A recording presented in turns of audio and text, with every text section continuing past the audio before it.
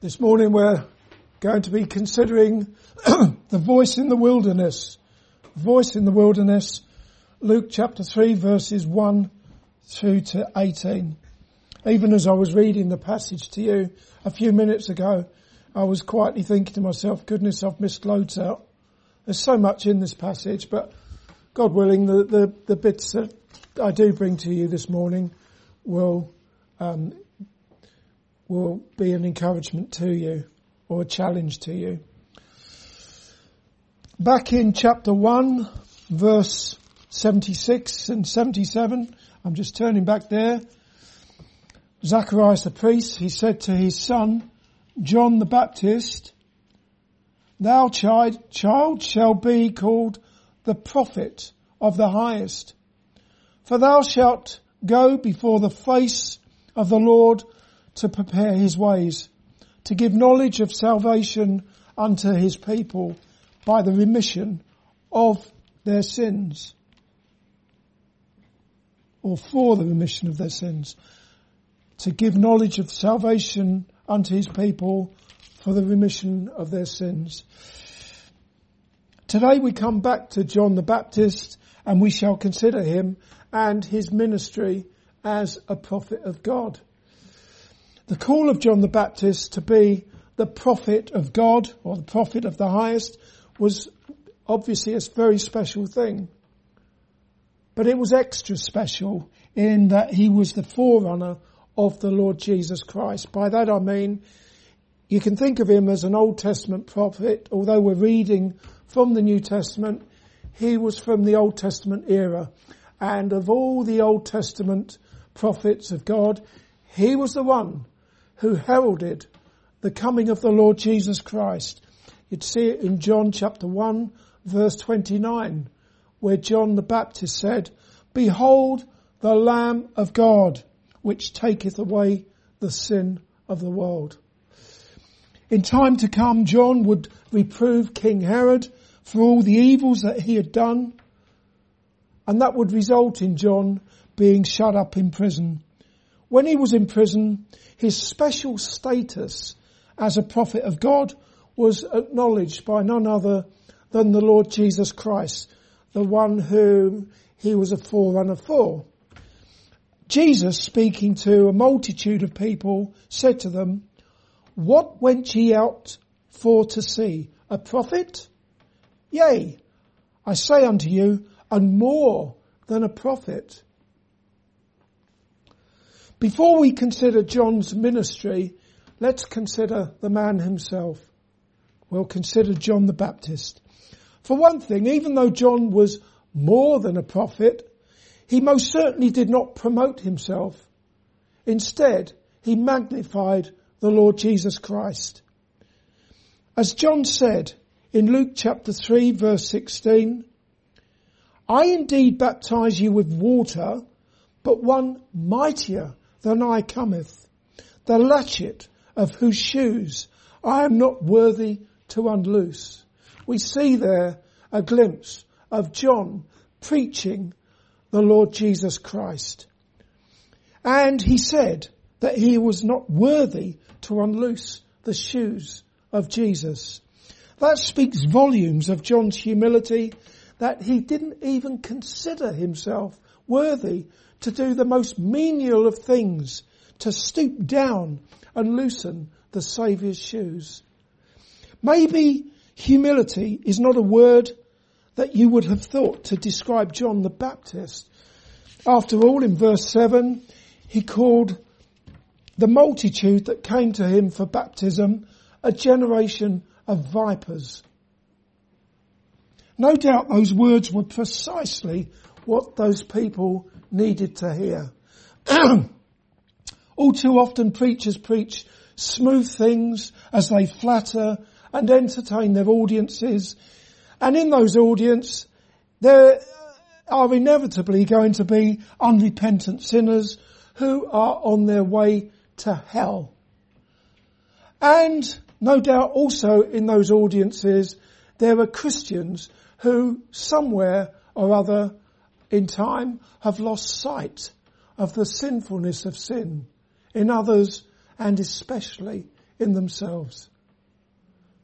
And yet they get their ears tickled and they get told how wonderful they all are. John didn't do that, did he? He called them a generation of vipers. Even though John was more than a prophet, he didn't carry out his ministry under some fancy, self-seeking banner such as John the Baptist International Ministries. Rather, he came in the spirit of Elijah, who was another Old Testament prophet, whom the Lord raised up about 900 years earlier to call the Israelites to repent of their sins. And we see a lot of you read about Elijah in the Old Testament, and you can see that John was raised up in the spirit of Elijah. John had no designer suits. He was clothed in camel's hair with a leather belt strapped around his waist. His diet was just as basic as his shoes and his clothes. He ate locusts and wild honey. John's ministry came to an end when he was in his early 30s, but don't imagine that he settled down to an early retirement. Neither did he enjoy an inflation-proof pension. His reward was infinitely greater. King Herod had him beheaded whilst he was in prison, and so it was that John was promoted to heavenly glory, which is far better, wouldn't you say? We'll now consider something of John's ministry. Look at verse 3. And he came into all the country about Jordan, preaching the baptism of repentance for the remission of sins. That's quite a mouthful, that, isn't it? Preaching the baptism of repentance for the remission of sins. We've got to look at the whole thing there, not just one or two words in that. John preached a baptism that was marked by repentance, which is precisely what the Apostle Paul did on the day of Pentecost, after the Lord Jesus Christ had risen from the dead and had ascended to heavenly glory. Peter said to the Jews who had assembled in Jerusalem on the day of Pentecost, repent and be baptized. Sounds familiar, doesn't it? Prior to calling on them to repent, Peter had plainly told those Jews that they had taken the promised Christ and they had crucified him. When they heard that, they were pricked in their heart, and they said unto Peter and to the rest of the apostles, men and brethren, what shall we do? Just in those words alone, you can see that there was contrition, that there was a brokenness of heart, that they were repentant. Peter said unto them, repent and be baptized, every one of you, in the name of Jesus Christ, for the remission of sins, and you shall receive the gift of the Holy Ghost. They that gladly received Peter's words were baptized. And on that day, about 3,000 souls were added to the church. In other words, about 3,000 people repented, they believed, and they were baptized, and they went home forgiven and saved from their sins. Note that Peter's baptism, you can look at it very carefully, not now, but some later stage. Look at it for yourself in Acts chapter 2. Peter's baptism was an integral part of about 3,000 souls being added to the church. That doesn't mean that 3,000 people applied for and were accepted into membership of a local church that day. It means that as a result of what had just taken place, the repentance, the believing, and the baptism, about 3,000 souls were engrafted into the body of the Lord Jesus Christ. Remember that as we continue to consider John's baptism of repentance for the remission of sins, remember Peter's baptism. First of all, John preached repentance, where repentance means having a change of mind or coming to one's senses. Look again at verse 3. And he came into all the country about Jordan, preaching the baptism of repentance for the remission of sins.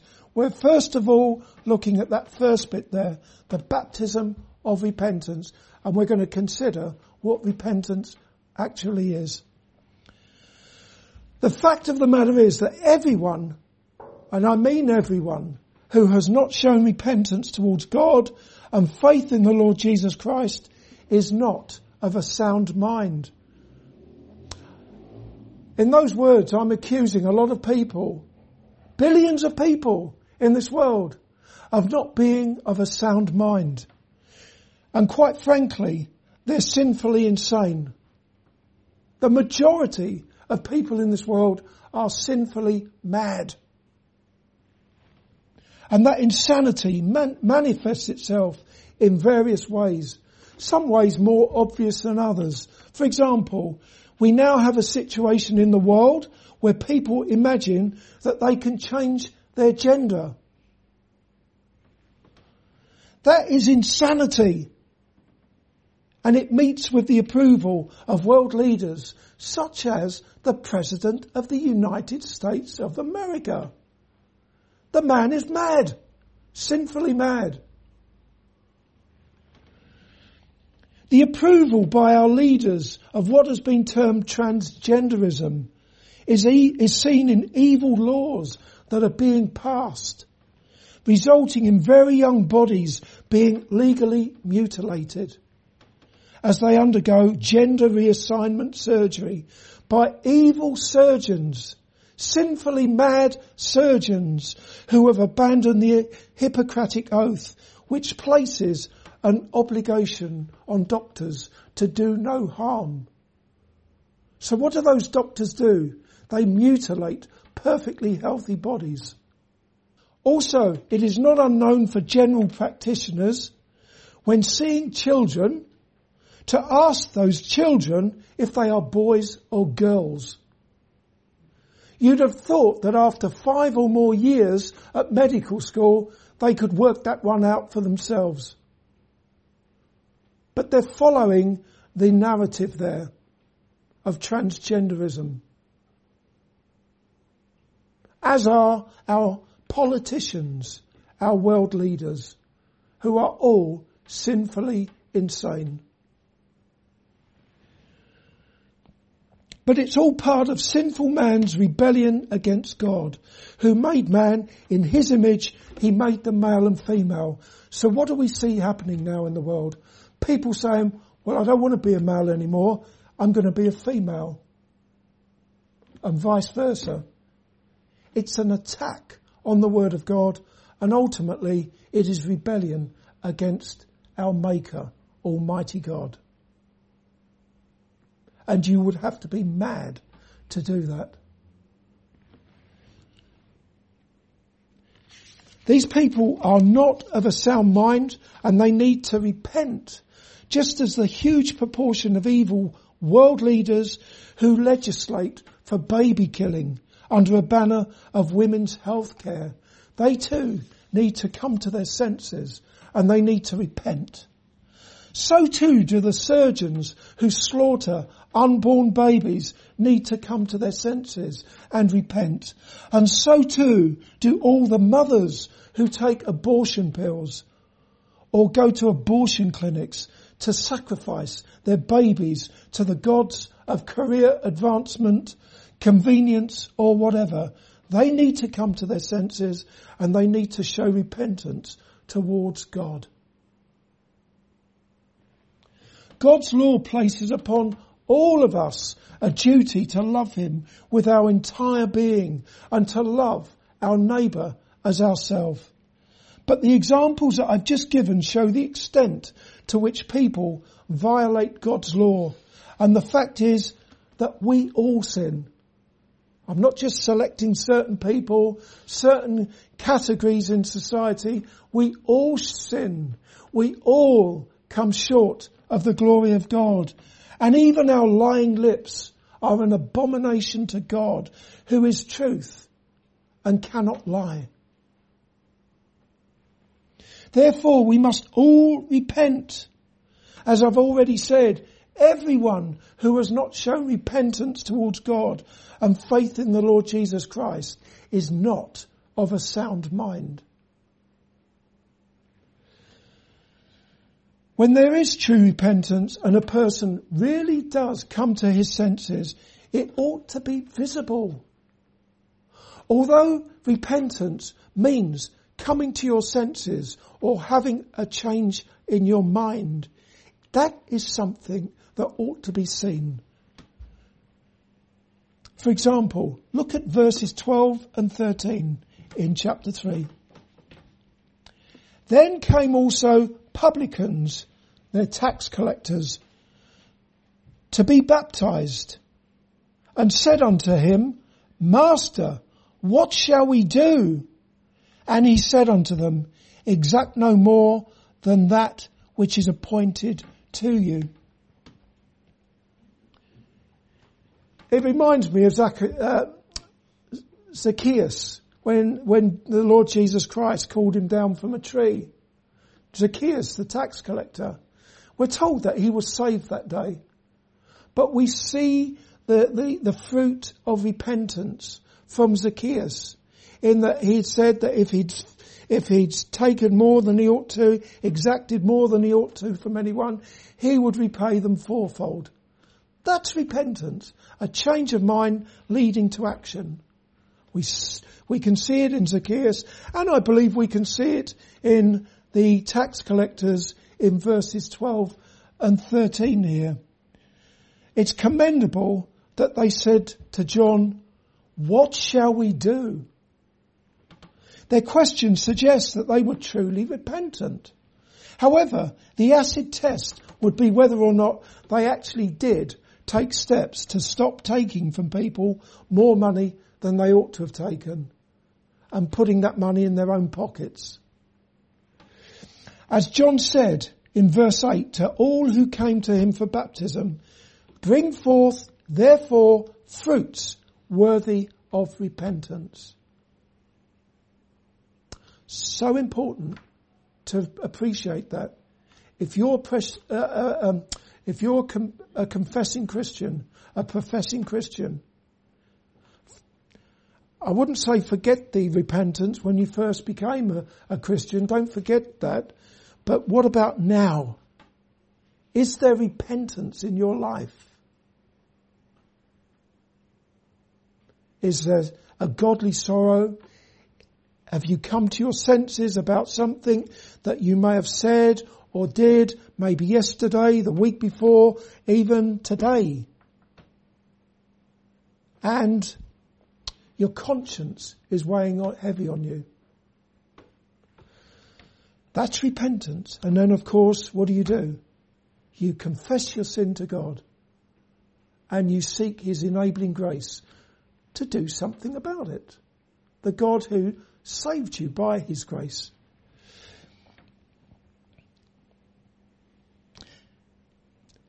Having said that, although repentance towards God is integral to being reconciled to God, to having peace with God, so that you can know and address God as Father, the repentant sinner will continue to violate God's laws in thought, in word, and in the things that he does. And don't I know it, even after all these years of being a Christian.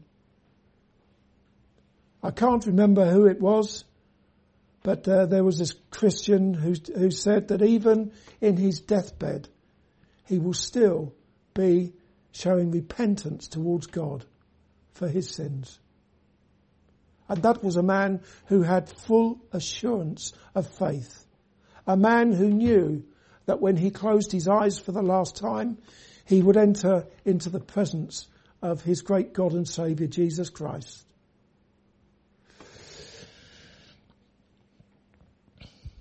Therefore, even if you show repentance before God, you still need a righteousness that is not your own. You need the righteousness of God, and that comes through faith in the Lord Jesus Christ. As the Apostle Paul said, therefore by the deeds of the law there shall no flesh be justified in his sight. For by the law is the knowledge of sin. So your good deeds, your obedience, you're being a good boy, a good girl, you're helping old ladies across the road, feeding the neighbour's cat when they're on holiday and all the rest of it. Nothing wrong with any of that. But you can't claim any of that before the throne of God as being reason why you are to enter into heaven. There'll be no boasting in heaven. As we've seen on Wednesday at the Bible study, and I've already said it a couple of times today, we enter boldly into the holiest, into heaven itself, by a new and living way, by the blood of Jesus. Through the veil that he has consecrated for us, that is his flesh. You come to God with just one plea, that your Saviour died for you. And if I may add, having lived a life of perfect obedience for you. As the Apostle Paul said, therefore by the deeds of the law there shall no flesh be justified in his sight. For by the law is the knowledge of sin. But it goes on to say, but now the righteousness of God without the law is manifested, being witnessed by the law and the prophets. In other words, this righteousness that is not your own, that is and a righteousness of God. We read about it in the Old Testament, in the law and the prophets. Even the righteousness of God, which is by faith of Jesus Christ, unto all and upon all them that believe. For there is no difference, for all have sinned and come short of the glory of God, being justified or being declared righteous freely by his grace through the redemption that is in Christ Jesus. Faith in the Lord Jesus Christ. That is what it's all about. And if you're a Christian, he is your righteousness, as indeed he is your sanctification, he is your wisdom, he is your everything. And you stand before God accepted in him. And so it is that not only did John proclaim repentance to the multitudes that came to him at the River Jordan, he preached the gospel of Christ. He didn't leave them dangling over hellfire. He preached the gospel of Christ. The Greek word that's been translated preached in verse 18, let's have a look at verse 18 there. And many other things in his exhortation he preached unto the people. That word preached in verse 18 is different from the word that has been translated preaching in verse 3, where it's written in verse 3 that John came preaching the baptism of repentance for the remission of sins. Can you see that? You've got preaching the baptism of repentance in verse 3, and in verse 18 he preached unto the people. He exhorted people, encouraged people, he preached to them. In verse 3, preaching simply means proclaiming. Whereas in verse 18, the Greek word evangelizo, from which we get the English word evangelize, and it refers to declaring glad tidings or preaching the gospel. Verse 18 is a reference to John preaching the gospel of Christ. Preaching the gospel is precisely what John the Baptist did, as well as calling on people to repent.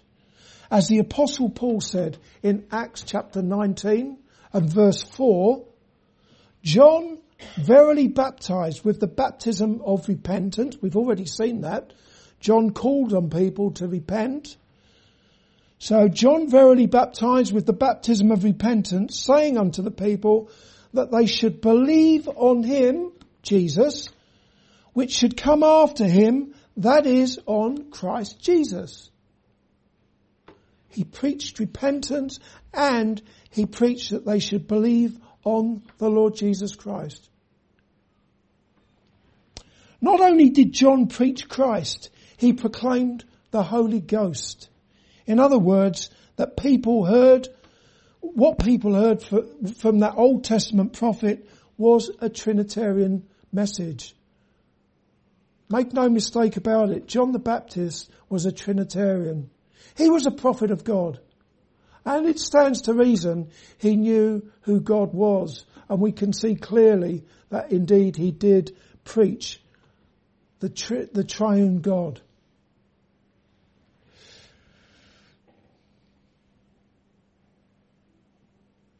As can be seen in verse 16, John preached to them, Christ who shall baptize with the Holy Ghost and with fire. As to what John actually meant, it would seem, I'm not going to be dogmatic about this, but it would seem that the explanation is given in the very next verse, in verse 17.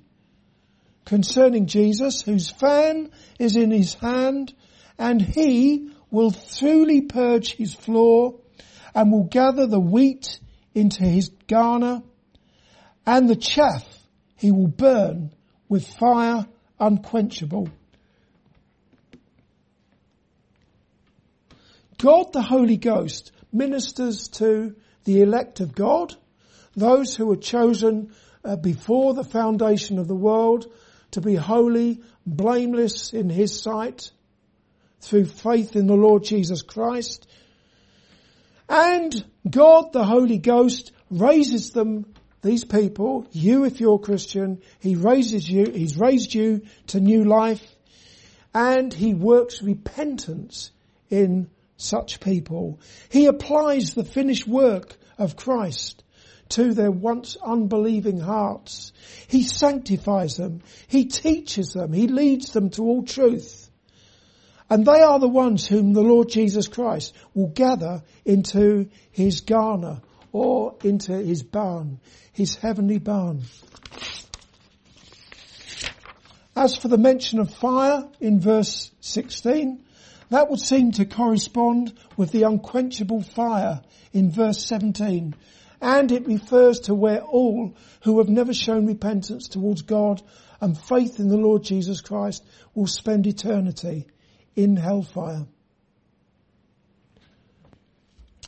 In conclusion, John's ministry was one in which he preached the baptism of repentance for the remission or forgiveness of sins. Also, the people who came to him for baptism were called upon to believe the gospel that he preached unto them. Although I don't know, obviously, but I don't imagine that everyone who came to John at the River Jordan went home graciously and gloriously saved from all their sins. But no doubt there were those who did, having repented, having believed in the one who was to come, the Lord Jesus Christ. They believing in him for the forgiveness of their sins and having been baptized. Can you see the importance of baptism? It's there to be seen along with repentance towards God and faith in the Lord Jesus Christ.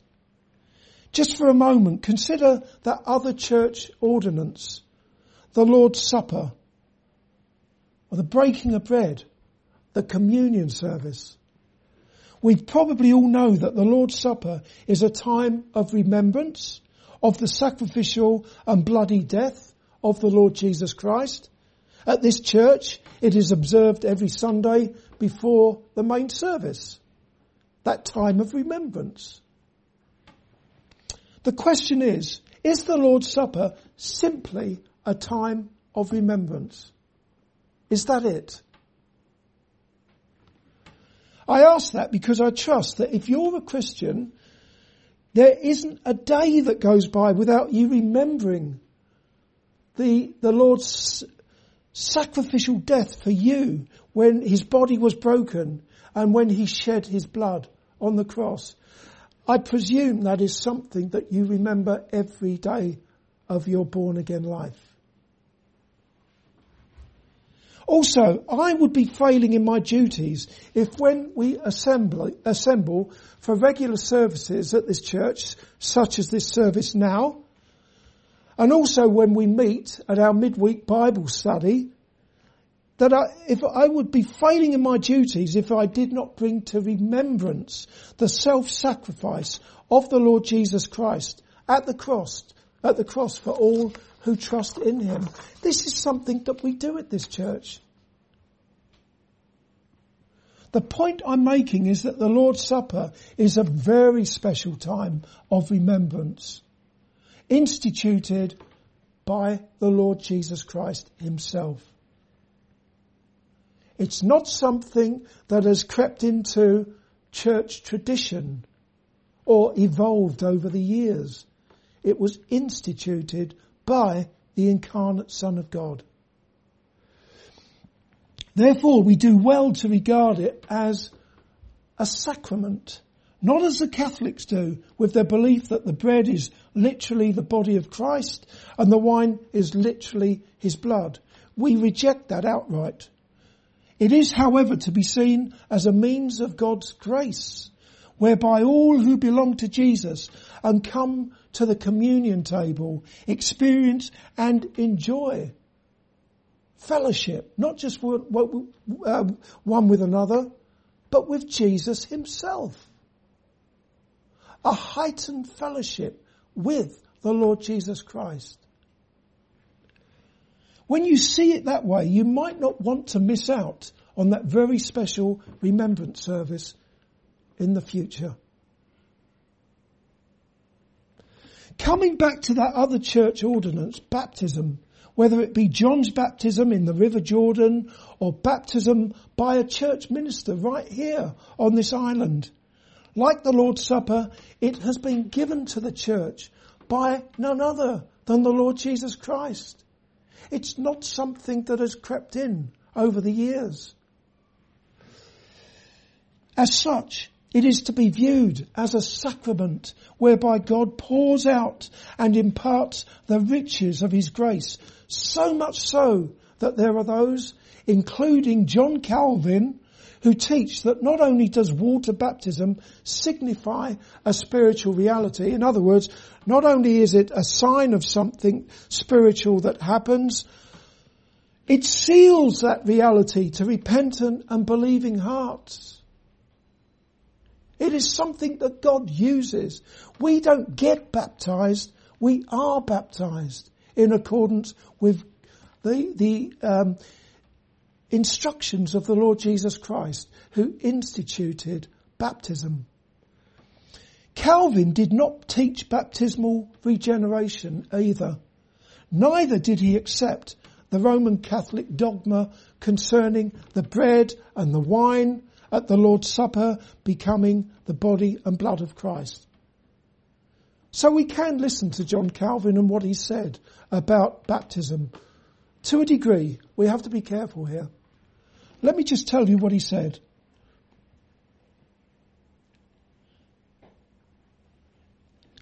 What John Calvin said concerning preaching of baptism of repentance. This form of expression shows first, generally, what is the right use of the sacraments, and next, why baptism was instituted, and in what it consists.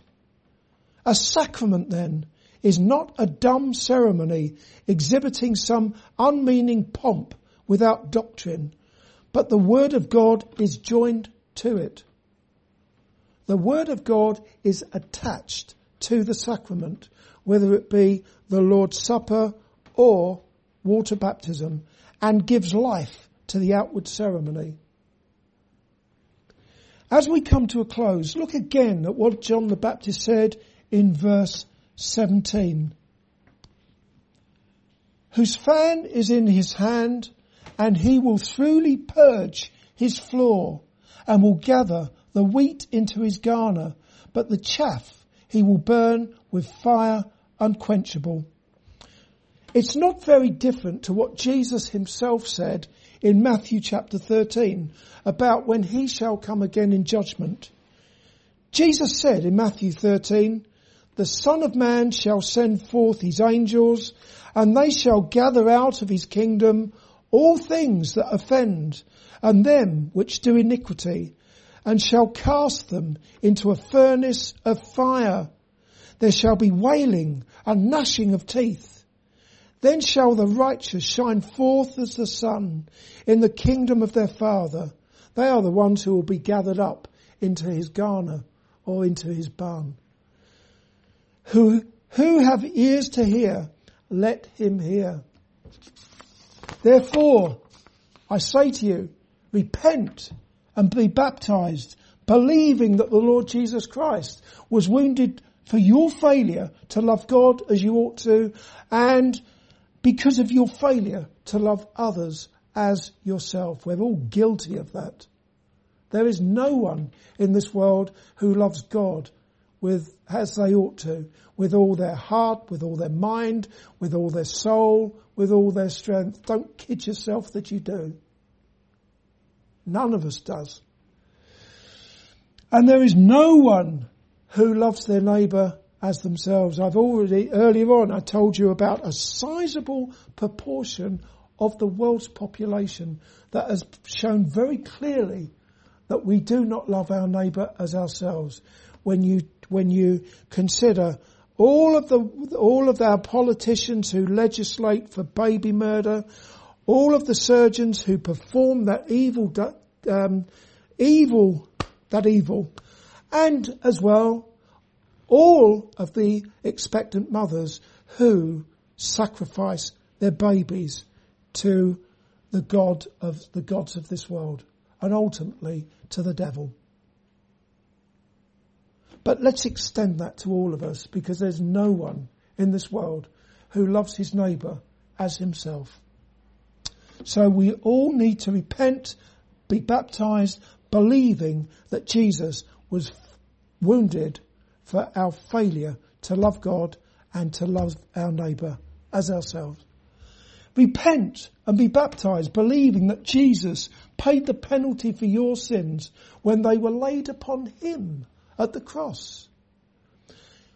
Finally, he that believeth and is baptised shall be saved, but he that believeth not shall be damned. Amen.